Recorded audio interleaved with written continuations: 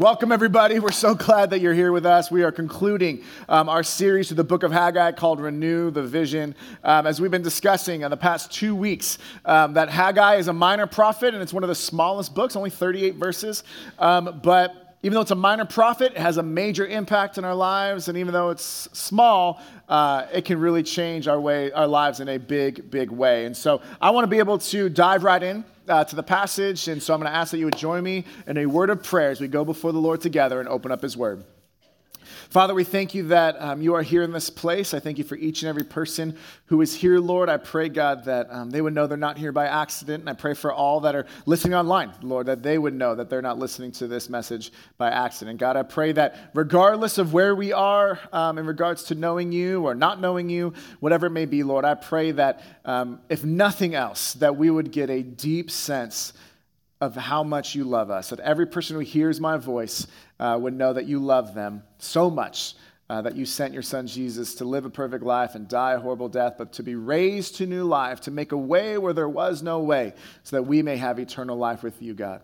Father, I pray that as we dive into your word, that I would decrease, you would increase, that you would speak in a personal, powerful, and impactful way to each and every one of us. May you be glorified, and may we receive what you have for us. In Jesus' name we pray.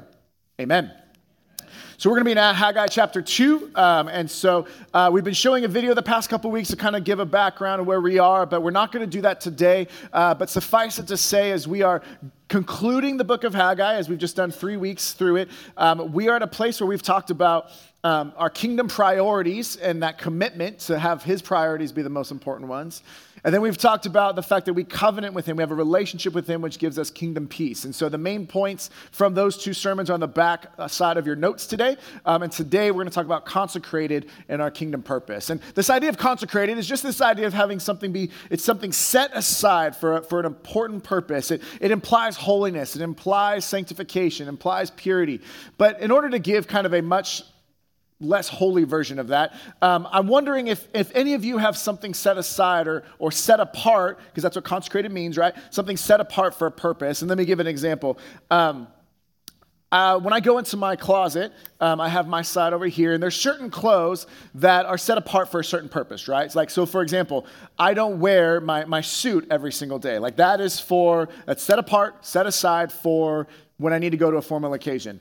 I have my long sleeve button-ups, I have my short sleeve button-ups, and I choose which one of those are based on the weather, and also I do that because I always feel like I need to wear a collar when I'm working, because if I were to go up, maybe I need to go on a hospital visit or things like that, and I just show up like in a t-shirt, I feel like the hospital, like people are like, oh, that's nice, you're not welcome here. No, but just, I need to look professional because I'm young and, that's fine. So I feel like I knew that. But then I have this section, and I'm wondering if any of you have this section too. If you do, let me know so I'm not alone in this. There's a section when I walk in and I look to the lower left, and my wife Steph has recently told me, I need more t-shirts. I'm like, yeah, that's true. But here's the thing. I have like 5 or 6 t-shirts right here, right in a row, all ready to go, set aside for when I lose enough weight to wear them. Does anybody have these there's like these goal clothes that you're like, no, I'm going to wear this shirt, and it's going to be a great shirt when that time comes. But this idea of they're set apart, I'm like, okay, when that time comes, I'm going to be able to wear that, and it's going to be great. But this whole idea of, obviously those are small examples. Another small example might be married couples. One of the things that we register for is like a nice set of china, right? And then we use it maybe thrice in our whole marriage. And so there's things like that where it's we have it set apart for a purpose. But some of those times that things are set apart, the purpose is just so big, or it's so specific that we never use it. Now, I'm going to transition here because when I talk about being consecrated for kingdom's purpose, for God's kingdom purpose, what I'm talking about here is that we are all, when we give our lives to Jesus and we trust him and we live for him, we are now no longer like the way that we were before, and we're no longer like the rest of the world, that we have an opportunity to recognize we are set apart for a purpose. Now, let me be clear. I'm not saying that if we give our lives to Jesus and we follow him and we have a kingdom purpose and we're set apart, consecrated for it, that doesn't mean that we only fulfill that purpose as frequently as I use our china at home, right? It's not like it's something where, oh, hey, you've come to know the Lord. He's got a great plan for your life. 3 times in your life, it's going to be really important you step up. No. Instead, it's this idea of recognizing that we have these purposes to which God has called each and every one of us. And part of that purpose is the gifts and the talents and the abilities He's given us to serve Him in a certain way. Part of that is to recognize that the overarching idea of God's kingdom purpose is so that people who don't know Him would come to know who He is. And that means being a light for people. It means inviting people. It means coming alongside. It means living our lives in such a way that it's so clear that God has done a thing in our lives, that we are an example through our actions and through our words and through the way that we interact with others. And so this idea of being consecrated, being set aside for a kingdom purpose, we want to just focus on this idea that, again, consecration means sets apart. It means this idea of being holy. It means separating ourselves from something that is unclean, or there are different instruments in the Bible that were consecrated for a certain purpose. And so it's saying, okay, this is for the purpose of God, that this is living for His kingdom, or this is being used for His kingdom. That's what it means for us to be consecrated, to be holy, to be sanctified, to be pure, and to recognize that each day we are to live out this holiness, this royal priesthood, that for those of us who know Jesus, that we are living for His glory and we are His people. And I know not everyone in this room is likely going to be a Christian or to know what that looks like. And so what I'm asking at this point is just for us to look through what it means to have our lives set apart, consecrated for God's purposes. Because there are three things that all of us face or experience. And if we have a God perspective, a God kingdom perspective, we're going to interact, we're going to face those differently than if we have a worldly perspective or the perspective of just kind of the way we grew up naturally. So our main point for this morning is this idea that when we are consecrated for God's purposes, He gives us new perspectives on our woes, and our worth. Our work, our woes, and our worth. And before you ask the question, yes, I chose the word woes because it started with a W. Let's just get it out of the way now because it's alliteration. So we have our work, our woes, and our worth. And we're going to be in the Word of God, Haggai chapter 2, verse 10 through 23. And it's going to start on page 1475 in the church Bible.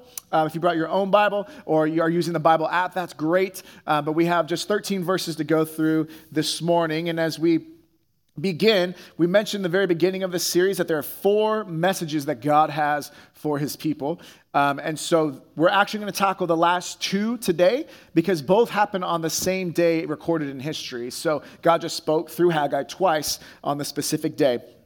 So we're going to dive into both of them this morning. And so the first one has to do with our work. So in your notes and on the screen, it talks about this idea that we are consecrated for good works. We are not consecrated by our good works. That preposition is super important for us to take hold of. Let's read verses 10 through 13 together. Haggai 2, verse 10. On the 24th day of the 9th month, in the 2nd year of Darius, the word of the Lord came to the prophet Haggai. Again, we talked about dates last week. What's important? One of the things important about this date is just to let us know that it's been 2 months since the message that came from Haggai 2, chapter 2, verse 1. And also to show us that it's now been 3 months since they started building the temple again. So Haggai is a book when the people come back from the Persian Empire, they start building the temple. But before they do, which is the reason they came, was to have the kingdom priority to build His temple. But instead they start making their fancy lives the way that they want them. And He says, you need to show your allegiance, your commitment to me. And so then we start to see that they start to build. And then they experience great peace in the midst of trials. But with that said, we continue on, verse 11. This is what the Lord Almighty says. Ask the priests what the law says. If someone carries consecrated meat in the fold of their garment, and that fold touches some bread or stew, some wine, olive oil, or other food, does it become consecrated? The priest answered, no. Let's stop for a minute. What is this telling us? It's looking back in Leviticus. Leviticus is a chapter. It's the 3rd book of the Bible. And in the book of Leviticus, it talks a lot about purity regulations, ceremonial cleanness and uncleanness. And because God's people, the Israelites, were meant to stand out so clearly amongst the other nations, there were different regulations and purity situations in which God called them to live, to be clean in what they touch and how they live and what that looks like. And so Leviticus has a lot of these regulations in there, but what it's talking about is this idea that if there was consecrated meat that was brought forth to the priest as an offering at the tabernacle, then it was offered up there, and then the priest would be able to carry it or they'd be able to eat it. Not all of it, but some of it was allowed for the people to eat. So what the parable or the story, the question that God is wanting to really pull from the priest is this idea of if you had a consecrated, set-apart meat and you put it in the fold of your garment and you put it down at your table and you ate it, and then your garment, your robe, touched other food, does that food now become holy too? Does the idea of ceremonial cleanliness and righteousness get transmitted through clothing? He says, no, that's not how it works. So then it continues. Verse 13. Then Haggai said, if a person is defiled by contact with a dead body and they touch one of these things, again, food or bread or stew or wine, do those things become defiled? Yes, the priest replied, it becomes defiled. So again, what are we talking about here? We're talking about now, if someone were to touch a dead body, they would be ceremonially unclean, and they wouldn't be able to touch food, or else that would then be contaminated or defiled. So it's pretty straightforward, but the point that he's getting at here is that when it comes to holiness and righteousness and purity, something that is consecrated and then touching something else, it cannot be transmitted the same way as something that has been defiled or something that has been touching a dead body. And we know this instinctively in some ways because, if we touch raw chicken or if we touch thing, we know that we need to wash our hands with soap and water and sing the ABC so it's long enough. I don't know, maybe that's what I learned. But that way it's long enough so it's no longer contaminated. And then that way we're not touching, raw food and then like touching all of our counter space and our kids, like all these different things. And that way they're not to get sick.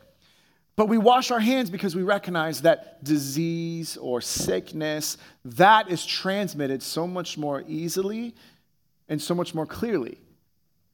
And so, we get an example of this when Steph and I get an email from Shaylin's old school that's, hey, one of the first graders has strep throat, and so they're staying home. We just want to let you know because, your child may have been exposed to that. And then we're aware, okay, there's a chance she could get sick. What we don't get emails of are saying, hey, if you're sick, if you have a kid who has strep throat, we want to make sure you bring them into school because there's a lot of healthy kids and we're hoping their health will really help your child out. Right? It's not transmitted both ways. It's not transmitted both ways. So here's what we're getting at here is when he starts talking about Verse 14, he hits on here. Then Haggai said, so it is with this people and this nation in my sight, declares the Lord. Whatever they do and whatever they offer there is defiled. See, they're thinking in their mind, we are building God's consecrated building. We are building his temple. We are doing something holy. We are doing a good work. And so because we've been consecrated to do a good work, that must mean that everything we do is now holy. That we are now because the temple is holy, we must now be holy. Because we must now be holy, we don't have to worry about being clean anymore because we're doing it through our good works. But what he's saying is, no, that's not how it works. Instead, it's this idea that because we have been defiled, the people now they're doing a good thing, but they're missing the point of what makes it good or holy in the first place. Warren Wiersbe says it this way. Not only was it important that they do God's work, but it was also important that they do his work from hearts that were pure and devoted to God. It's not just about the doing of the activity. It's the fact that if we could do good things with a bad heart. We can do good things with malevolent or malicious motives. That's possible. So if we were to offer to God something that we say, God, I serve in this way, and I come to you, and I sit at church, and I go to a small group, I read my Bible, but if the motive is so that I can look better than the person next to me, if the motive is so that I can be seen as good to those around me, if the motivation is so that I can feel like my good deeds are what makes me right before God, then they're the wrong motives, and we're missing the point. Because our good works aren't the foundation of our faith. Jesus is the foundation of our faith. Our good works are the fruit that come out of our foundation in Jesus. So we are not consecrated. We are not set apart for godly purposes by the good works that we do.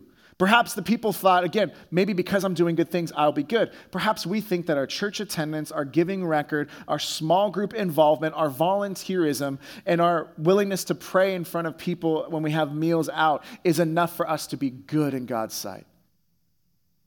But we are not made righteous by our own good works. In fact, our own righteousness, as Isaiah talks about, is as filthy rags. It's the idea of if we think that us making ourselves clean by our own good works is going to work, it'd be like the idea of getting a filthy rag, giving yourselves a wash down every morning and thinking, now I'm cleaner.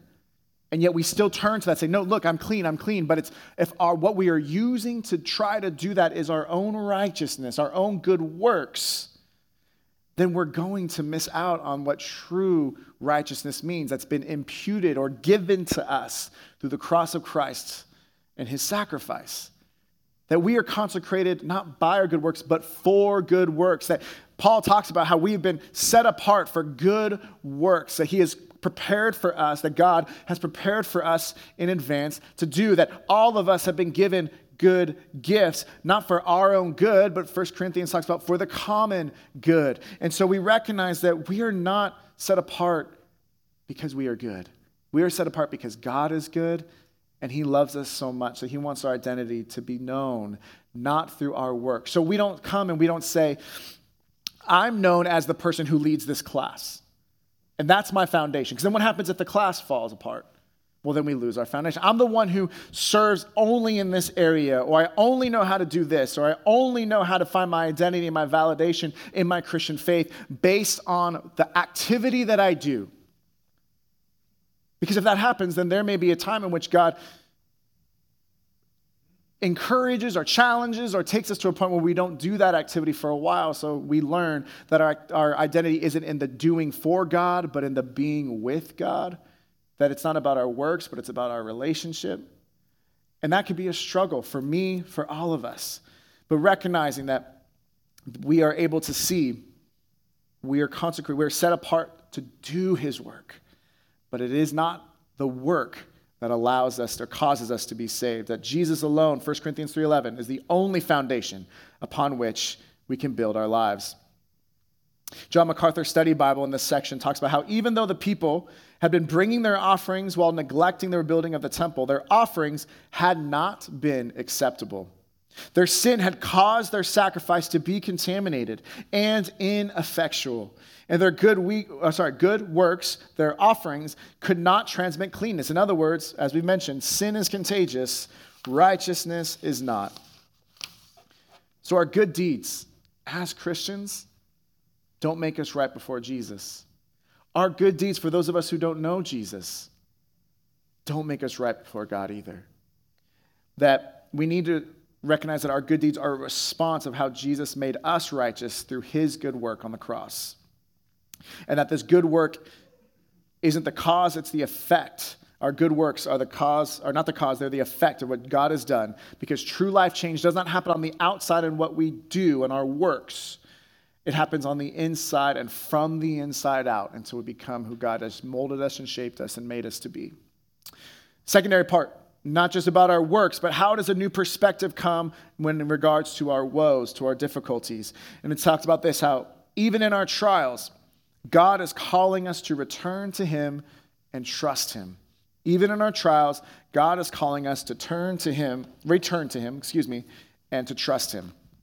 Verse 15, he says, now give careful thought to this from this day on.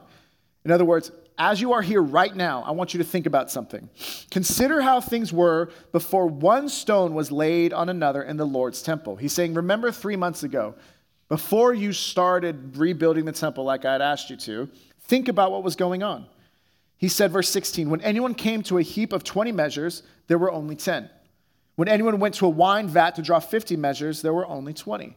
Does anybody feel like this? Times in which we try to work and we think that we're going to get, a certain bonus or a certain commission or a certain thing, and all of a sudden we go to it and we're like, okay, we're gonna have the provision, and it's not nearly what we had expected. And notice it's not that God doesn't provide anything, but it's less because there's a reason. He wants us to be aware of something, specifically to his people who are his covenant people. What is it that he wants us to do? Verse 17.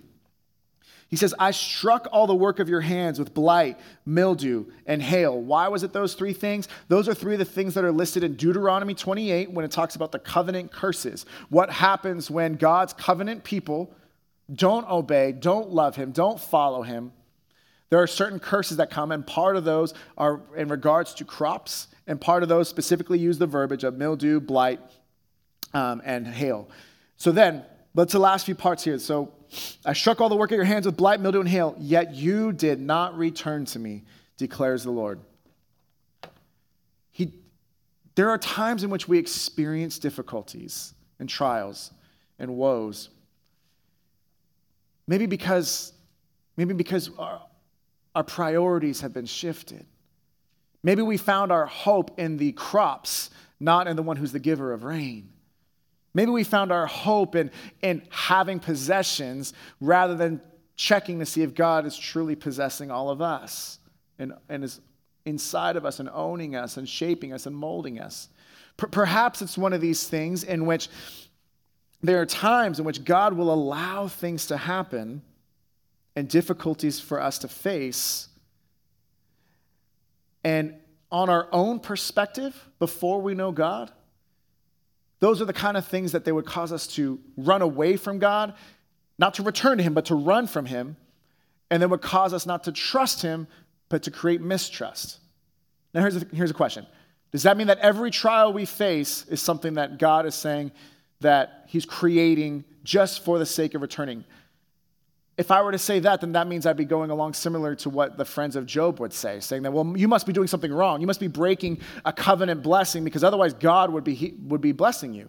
So I'm not saying that, but what I'm saying is that God can use any trial or tribulation or woe in our lives as a moment to whisper us back to relationship with him. That in Jeremiah 2, there's a couple verses in the beginning that talk about how God is speaking to Jerusalem or speaking to the people. And he says, this idea of, I remember when we were in the wilderness together, and it was as if a time when the bride would be with the bridegroom. What does this mean? It means that there are times in our wilderness moments, our trials, our pains, our heartaches, and our moments of darkness, that the intimacy we have with God, if we respond to the returning call to him, that intimacy and that closeness is as a newly married couple and their closeness to one another. That trial, as C.S. Lewis talks about, and difficulties and pain, that God can speak to us as if through a megaphone during our pain. And so these trials that we face, these woes, in a worldly perspective, we run from God. In a godly perspective, we don't understand how it's all going to work. We don't know all the answers, but we return to him. Because his desire is maybe if bad things are around you, maybe you'll recognize that I am always with you. And if you can recognize that, what's the message we've talked about the first 2 weeks? The message of God's kingdom he wants us to know is the 4 words, I am with you. And if we place our foundation of our lives on those 4 words, then even when trials come, we're able to withstand it. Even when the rains come and the floods rise and the wind batters us from side to side, we can say that we are building our lives upon the rock of Jesus Christ and upon the words that he spoke and living our lives that way. So we see here that when we build our lives the way that we want to on our own things will not go as we hope. Maybe for a while they will. Maybe it feels good for a while. But even, how many stories have we heard? Even the people that get all the things that they've always wanted, they look back with regret. And they look back and say, man, I thought that finances, I thought that prestige, I thought that fame, I thought that all these things would be the thing to fulfill me. And now I have those things, and the ache in my heart is all the greater. And the pain is all the more. Because now I realize that which I made a false idol is no longer, is impossibly able to help me. So sometimes God can use these woes and he may cause things for us to turn to him. And so verse 17, again, why because he wants us to return to him. We see this very similar. 2 Chronicles 7:14 is a verse that we use all the time for our nation and how we pray for our nation. And we use that, but we miss the context of verse 13, because verse 13 and verse 14 create the context again of if God's covenant people would respond to him, what he would do. So what is 2 Chronicles 7:13 and 14? What do they say?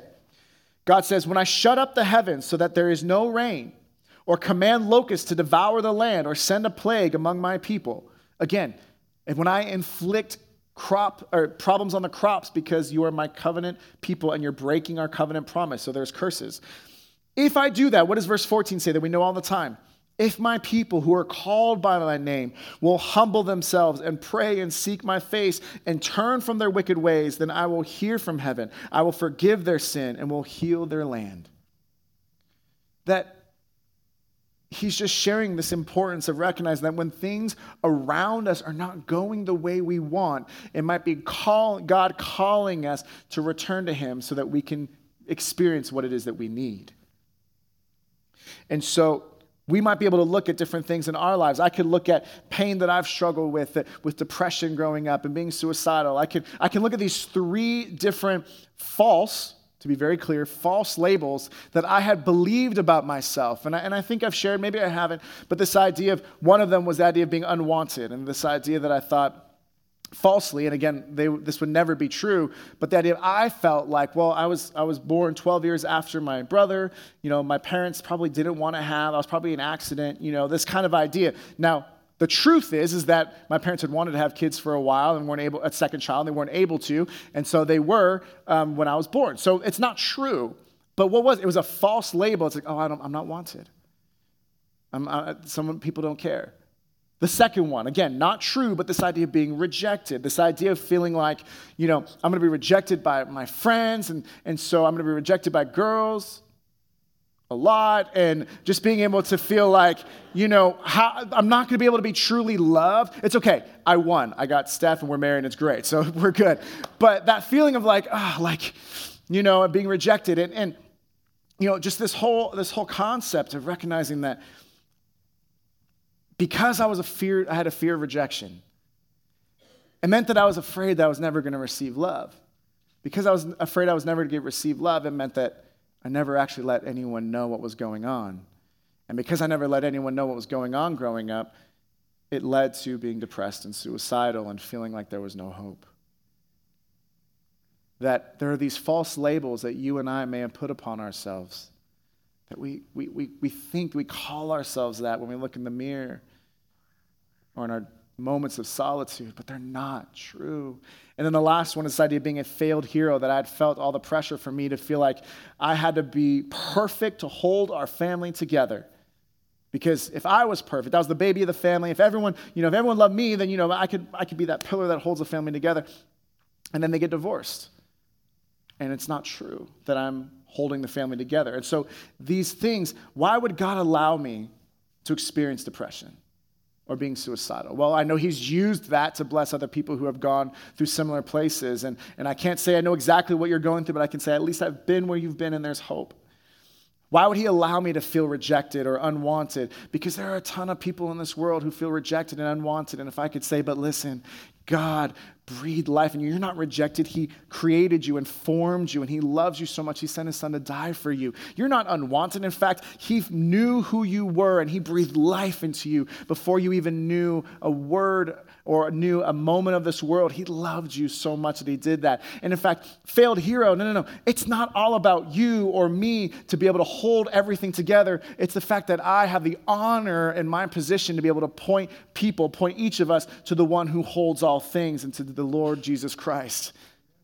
So God can take these things that were horrible things that were not meant to happen, or it wasn't happening to me, or whatever it is. He can take these trials and he can create triumphs when we return to him and trust him. Now, where's the dynamic of trusting him? Let's look starting in verse 18. From this day on, Haggai says, from this 24th day of the 9th month, give careful thought to the day when the foundation of the Lord's temple was laid. Now he's saying, I asked you to think about before the temple was built, how bad things were. You didn't have enough crops. Everything was going poorly. Now I want you to think about once we started the temple, what has it been like the past 3 months? And here's what he says. He says, give careful thought. Is there yet any seed in the barn? Until now, the vine and the fig tree, the pomegranate and the olive tree have not borne fruit. But from this day on, I will bless you. What does this mean? Well, we look at the date. The 24th day of the 9th month is in the month of December. And this is the season in which the people would start planting the seed for the upcoming crop the following year. So when he says, is there any seed in the barn? What he's saying is, listen, remember how things were beforehand and you didn't get all the things that you needed? Or rather, you didn't get the full measure of your crop? Now that you've committed your life and your work towards my kingdom purpose, is there any seed left? No. You are already going to have to trust me. Let me show you the ways in which I will fulfill and honor that trust. From this day on, I'll bless you. From this day on, the pomegranate fruit, there will be fruit. The vine will have fruit if you continue to obey and become my covenant people once again. To return to me, but then to trust me, to recognize that he alone, the trust we have isn't in the crops. It's in the bringer of rain and the one who provides all of those things for us. And notice that his blessings come not because of the people's good works. It comes because they were going forth, and that is because of his call for them to return to him. And in Haggai 1, when they said, now they return their hearts to him, and that's where we start to see this come to fruition. We've talked about our works, the new perspective of our woes, and the last one is our new perspective on our worth. And this point here is that no matter how much we may have fought God in our past, he has fought for our future to fulfill his kingdom purpose. The girls, last night we went on a drive up to friends in LA. We came down late, and Elise and Shaylin fell asleep in the car. We got them into their beds. And it was in the middle of the night where Elise started waking up and was getting really frustrated because, I think it was one of those she didn't really realize that she had been transferred into the bed, and now she doesn't know where she is. And it's one of those where she's like, I want mom, and I want music, and I want all these different things. And she starts to fight. I'm like, honey, you just got to go back to sleep. And she's like, no, I'm upset. And she starts going like that. And she's expressing like being frustrated. She's like, how am I going to be able to afford college? I'm like, I don't know either. No, I'm just kidding. That's not what happened. But, just these ideas of like, there's all this frustration and all this, and what ends up happening is that all of a sudden, she's like fighting, she's upset, and what ends up happening is I lay down next to her, I hold her hand, and she falls asleep in her father's arms. Now, what happens to us when we have these trials? Like for Shaylin, she would fight up against me. She would have her swaddle when she was growing up, when she was a baby. She would have her swaddle. I think I shared she would like get one arm out, and I knew it was over, because then she would get the other arm out, and she's just like waking herself up and doing like power fists. I don't know. And all of a sudden, you try to calm her down, and you try to sway her, and she's like wiggling, and she's fighting, and she's arching her back. And what eventually happens? That she falls asleep, resting in her father's arms. So no matter how much we have fought God in our past, God, I want to live my way. You're trying to restrict me by living according to your word, even though it's the right way to do it. I don't want the right. I want my own freedom and my own right. So I'm going to fight my way out of this. I'm going to power fist my way through life until all of a sudden things don't work out the way that I want. I'm going to fight up against you. I'm not going to allow you to comfort me. But what's going to happen in our lives if we trust in God's and his kingdom purposes? In the end, as much as we fought God, we will fall asleep in our Father's arms. And we will know his love for us, that he loved us enough to fight for us when we were still trying to fight against him. That while we were still sinners, he died for us. That maybe for a good person, maybe some person would die, but Romans 5:7 talks about that and then says, but God demonstrated his love for us in this, that while we were still sinners, Jesus died for us. And it shows us that no matter how much we fought against him, that he fights for our future. We see this. Now the second message is this idea. This is specifically to Zerubbabel. If you remember Zerubbabel was the governor that came from the messianic line of David. A lot of these, the first couple messages were to Zerubbabel and to Joshua as the high priest. This last message is only to Zerubbabel. And in this message, God is speaking to him again, during this season, and this is what he says. Verse 20 says, the word of the Lord came to Haggai a second time on the 24th day of the month. Verse 21, then I said, tell Zerubbabel, governor of Judah, that I'm going to shake the heavens and the earth. I will overturn royal thrones and shatter the power of the foreign kingdoms. I will overthrow chariots and their drivers. Horses and their riders will fall, each by the sword of his brother. Now, he's saying, listen, remember what happened in the Exodus and the splitting of the Red Sea when the chariots and the riders were overthrown? I'm the same God who can do that. Remember when Joshua was going in and the people were fighting the other nations and the nations would start fighting amongst themselves so that the Israelites would have victory? He says, listen, I can do that again. And so we see this specific idea that verses 21 through 22 show us how much the Lord was willing to fight for Zerubbabel, to make sure that the kingdom line of David would still be able to come to fruition. He says, listen, there are other nations who are bigger than you, stronger than you, faster than you, better than you, and yet you are mine. So they have no power. The Red Sea is bigger than you and more mighty than you, but you are mine. And I can make a way where there was no way. And we can split the sea and walk right through it. So we start to see, remember, in verse 23, he refers to himself again as the Lord Almighty. What have we talked about through the series? That the Lord Almighty is a specific term that isn't just a powerful God, it's the commander of the angel armies. He's a warrior. He battles for us. He fights for us. And he recognizes that we cannot fight on our own. And so he fights for us. And the Lord is a warrior. The Lord is his name in Exodus 15. And it points us to this idea that he fights for his people. He fought for them in Jerusalem. Here's what it said, and Warren Wiersbe says this: were the nations around Jerusalem larger and stronger? Rest assured that the Lord will care for his people Israel, as he has always done in the past. The same God who enabled Moses to defeat Egypt and Joshua to conquer the nations in Canaan would protect his people so that his purposes could be fulfilled through them. No matter how much we fought up against him in the past, if we return to him, trust him, and find our hope not in our own good works, but in his, then we can rest in our Father's arms no matter what we're facing. We start to see this. The last verse, and I'll close after this. Verse 23, on that day, again, declares the Lord Almighty. He says, I will take you, my servant Zerubbabel, son of Shealtiel. My servant was a term that he did not use lightly, and so it gave great honor to Zerubbabel. I will take you, my servant Zerubbabel, son of Shealtiel, declares the Lord, and I will make you like my signet ring, for I have chosen you, declares the Lord Almighty. Literally, this passage, this book ends with a reminder that God is the Lord Almighty, the one who fights our battles.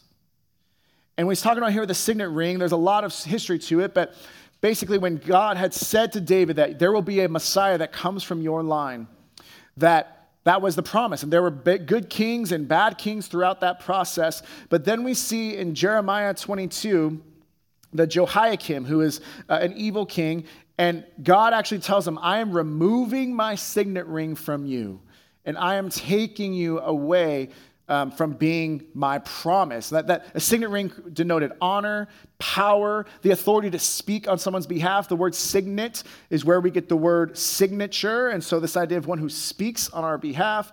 And you see this often when there's a ring that is dipped into wax. Maybe you've seen it on the end of a scepter in movies. Maybe you've seen a little stamp, but that's what it is. It's basically saying that because you have my signet ring, you can speak for me and I am with you. And you have the same honor bestowed upon yourself. That would be someone among this line. And so what he's saying with Jehoiakim, he removed that. And in fact, in Jeremiah 36, God went so far as to say that now nobody from your line, Jehoiakim, you are so evil and so far off of my covenant promise. No one from your line will become king. The Messiah will no longer come from the line of David. And this is devastating because it's right after this happens that Jehoiakim, he was the king, that right after that happened, that the Babylonians came in and removed him from being a king, removed the power of the people. They were exiled for years. So we see here that by God bringing back the signet ring, we would hope that a book would be able to have, when we watch movies or read books or watch stories, season finales, we want there to be an exclamation point at the end of it. And in our culture, we say, God says, I will make you like a signet ring, for I have chosen you. That's not an exclamation point in our context, but what he's saying is that I will fight for you, and my future for the kingdom purpose is going to be fulfilled through you, Zerubbabel, because of you, I'm going to now bring back the signet ring. I'm now going to make the line of David, your line, continue on as to have the Messiah eventually. And if you look at the Matthew genealogy of Jesus and the Luke genealogy of Jesus, both of them have Zerubbabel there as a way of reminding us that coming out of the exile, that God fought for us, that he is with us, and that he keeps his promises to fulfill his purposes in us. And so we see here as we close this idea that even we fought up against him, no matter how many years we fought. You're in this room this morning and you're still maybe fighting in some areas. He loves you enough that while you were fighting against him, he fought for you. And if our eyes could just be open to that, if we could have that moment of realization that our eyes would be able to see the love that he has for us, the way that he's fought for us, and the purpose he has to live through us. It would change our perspectives on everything. Now, I'm not one that when there's something, a celebrity does something, that I want to always prop a celebrity up, right? Because like celebrities are people, we are people, right? And I know that, anytime we prop up anybody who loves Jesus, there's a propensity that we could still fall short and make mistakes. And a celebrity is someone that's in a big, a lot of people can see that, so the fall is greater, but also the impact is more, can be larger as well. And I bring that up because there's a celebrity recently that released a gospel album who was not someone who would release a gospel album. And his name's Kanye West. And he's someone that he was sharing. How many of you ever seen the Late Late Show, I think it is, with James Corden, and they do the carpool karaoke. Carpool karaoke, you guys are aware of this? He basically has famous musicians come in, and they listen to their own music, and they sing together, and they do little interviews. It's really fun. It's pretty good. And he's got a pretty decent voice. This was not a carpool karaoke. This was an airpool karaoke, and what that means is that they had an entire plane, and it was James, Kanye West, and then the rest of the entire plane was this gospel choir. And so you see clips, and they're singing some of the songs from his new album, and they're praising God. But here's the thing: it's like a 19-minute video or something, and there's a lot of footage, and in it, Kanye's just sharing what God has done in his life, and he talks about what it means to have your eyes open, and he's saying, James is saying, what are you going to do, or what would you say to someone who sees you and knows how you used to live your life? I mean, he's married to Kim Kardashian. I mean, he's got a lot of clout in the celebrity culture. But notice real quick, side tangent, we could be really excited for people to come to know the Lord, right? That is a huge reason to praise. That angels rejoice. But we don't celebrate more so when a celebrity does than our neighbor does, right? Because a soul is not more important or less important than someone else. And in fact, if we say, oh, well, this celebrity became a Christian, that feels like it's plus 1 point on our end. And then if a celebrity doesn't become a Christian or steps away, it's -1, oh my gosh. Here's the thing. God does not need celebrities to be the ones to proclaim his kingdom. Our faith is not validated because someone who's famous now believes it. Our faith is validated because God is famous regardless. And we get to praise and honor him. And we rejoice with others who are rejoicing, but we don't hinge our faith or hook our trailer to a celebrity of any kind, or a pastor, or anyone that we elevate. Because truly the only ones that should be elevated is God the Father, God the Son, and God the Holy Spirit. And so, sidebar, I'd say I'd stop preaching, but I'm not done. So here's the thing. But this idea that he's sharing, and they ask Kanye West, what are you going to do when people, they don't believe you? They don't believe that this is a real thing. He had just talked about how, he reads his Bible at night while Kim Kardashian watches Dateline after the kids go to bed. He's talking about, he shares this story about how, he's like, I think, several years ago, he was going through a really hard time, and it was in the news, and he's like, I think that God allowed me to experience a lot of pain, and he allowed a lot of people to see that, so that when I tell them now that Jesus saved me, they'd be able to have a better understanding of what God has done. that we don't rely on celebrities to be the ones that share the message, but celebrities do have an opportunity to share a message in a way that I can't rent out an airplane and have people singing gospel. I can't do it. He could. But guess what? Kanye can't go into your families and your workplaces and your neighborhoods and share in the same way you can. He can't do that, but you could. And so he talks about this example when he says, again, what are you going to do when people question you? He says, I'll put it this way. This is a paraphrase. He says it differently, but the paraphrase is there's two different states of being, right? There's sleeping and there's being awake. And he talks about how when you're sleeping, you're asleep, but when you're awake, now you know you're not sleeping anymore.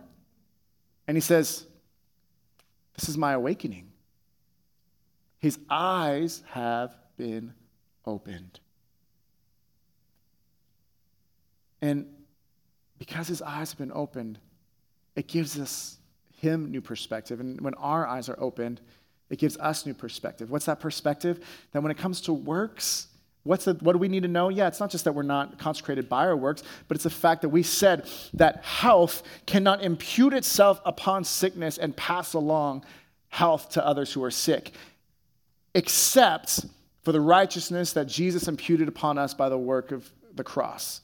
That's the only time in which health could be bestowed upon and make those who experience it, make them healthy. Otherwise, it's the other way around. The cross of Christ is that work. Now, when it comes to our woes, that Jesus, in his greatest time of woe, the Garden of Gethsemane, before the night before he died, he, in this moment, could have said, God, I don't like this plan. I'm going to call the angels down concerning me, and I'm going to change everything. But instead, he turned to God, and he trusted God. That the seed was already in the barn, the plan was already in place, and Jesus has to just say, God, I trust you, not my will, but your will be done. And because he was faithful, we now can call upon him as Lord and Savior. We may have eternal life. So in our greatest woes, we can turn to him, and we can trust in him. And when it comes to our worth, Jesus fought for you and your life and your eternal soul before you even took a breath on this earth, and he fought for you. And he had all the weight of all the burden of all the sin throughout all of time on his shoulders. And so when he was on the cross and he says, it is finished, it doesn't just mean, hey, you know what, you're going to make it through this day. Oh, you know what, the sin in the past is gone. It's all sin for all people, past, present, future, all the things that I have done, I am doing, will potentially do. Same thing for you. He says it is finished because now when we give our lives to Jesus and we fix our eyes on the author and perfecter of our faith, now that work of righteousness has been imputed and been given to us. Now our woes, we say that we could trust in God because Jesus did, and now we trust in Jesus. And we can say that our worth has now not been in anything that we could do on our own, anything that we could own, or anything that we can get from other people, but only through the cross of Christ we fix our eyes on him and we renew that vision to have our eyes open. Then the kingdom of God is still being used to change people's lives, and God uses imperfect, broken people like he did back then because he's still using you and me today. God is not done. Will we respond to have the kingdom vision renewed in our lives? That we will be a light in a dark place, a city on a hill that cannot be hidden, pointing people to the cross of Christ, and recognize that because our eyes are open, may we spend every day God gives us when we open our eyes in the morning, may we have the perception and the perspective to help other people far from God be brought near to him so their eyes might be open, so that they may have the kingdom perspective, so that they can impact people in a way that only they can. Because all of us came to know the Lord someday. There was a day we didn't, and there's a day that we did. We can have the honor of helping other people on that journey as well. And when we have our lives set apart for that purpose, it gives new vision and a new perspective on our works, our woes, and our worth. He needs to change us from the inside out. May that start in us today. Father, we thank you for who you are, and we pray, God, that you would call us unto yourself, that we recognize that your love is everlasting, God, that we know we're going to stumble, we know we're going to fall, we know we have failed, we will fail again. We are not perfect, but we are made righteous because of you, the perfect one, Jesus. And I pray that as we recognize that we want your will above all else, we want our purpose to remain, that the cry of our hearts would be to be giving you praise, and that we would recognize that that has to happen from the inside out, not from our works on the outside in, but you would do a work in us so that our works would point others to the work of the cross of Christ. We love you, Lord, and we worship you. In Jesus' name we pray. Amen.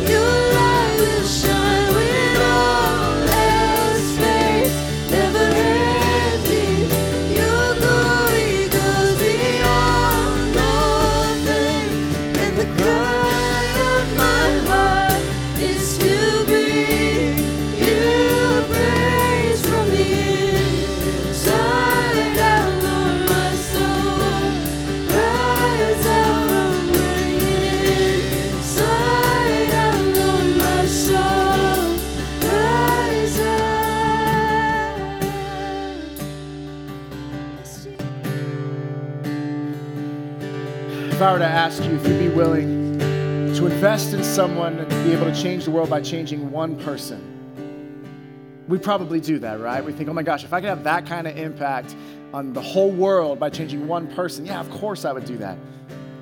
And what if I were to tell you that that one person is you? That you have the ability through God working in your life, that the purpose He has consecrated, set you apart for, to reach the people only you can reach, to have the impact only you can have, to be able to bless the people only the way you can bless them, and to serve the world only way He's created you to serve. If you were to be able to have God and ask God to work on you from the inside out and to bring out all that stuff that is not of Him, lay it at the altar so that as you decrease, He will increase, and the power of the gospel through your life will be so apparent that people, just like in the nations in the times of the Israelites, people would see your good deeds. They would see your life, and they'd want to know the God that you serve, the God that changed you, and the one who had that impact on you. So as we close this series called Renew the Vision, remember the vision God has for the kingdom and your role in it. And next week, we're starting a new series called Own the Vision, in which we talk a little bit more practically about different ways that we can go about that. If you need prayer, I'll be up here and would love to pray with you. Otherwise, there's information for you on the patio to sign up for this week, for this month rather. And we're praying for you. You are prayed for, cared for, and loved. We cannot wait to worship with you, starting a new series next Sunday morning. God bless and have a wonderful week.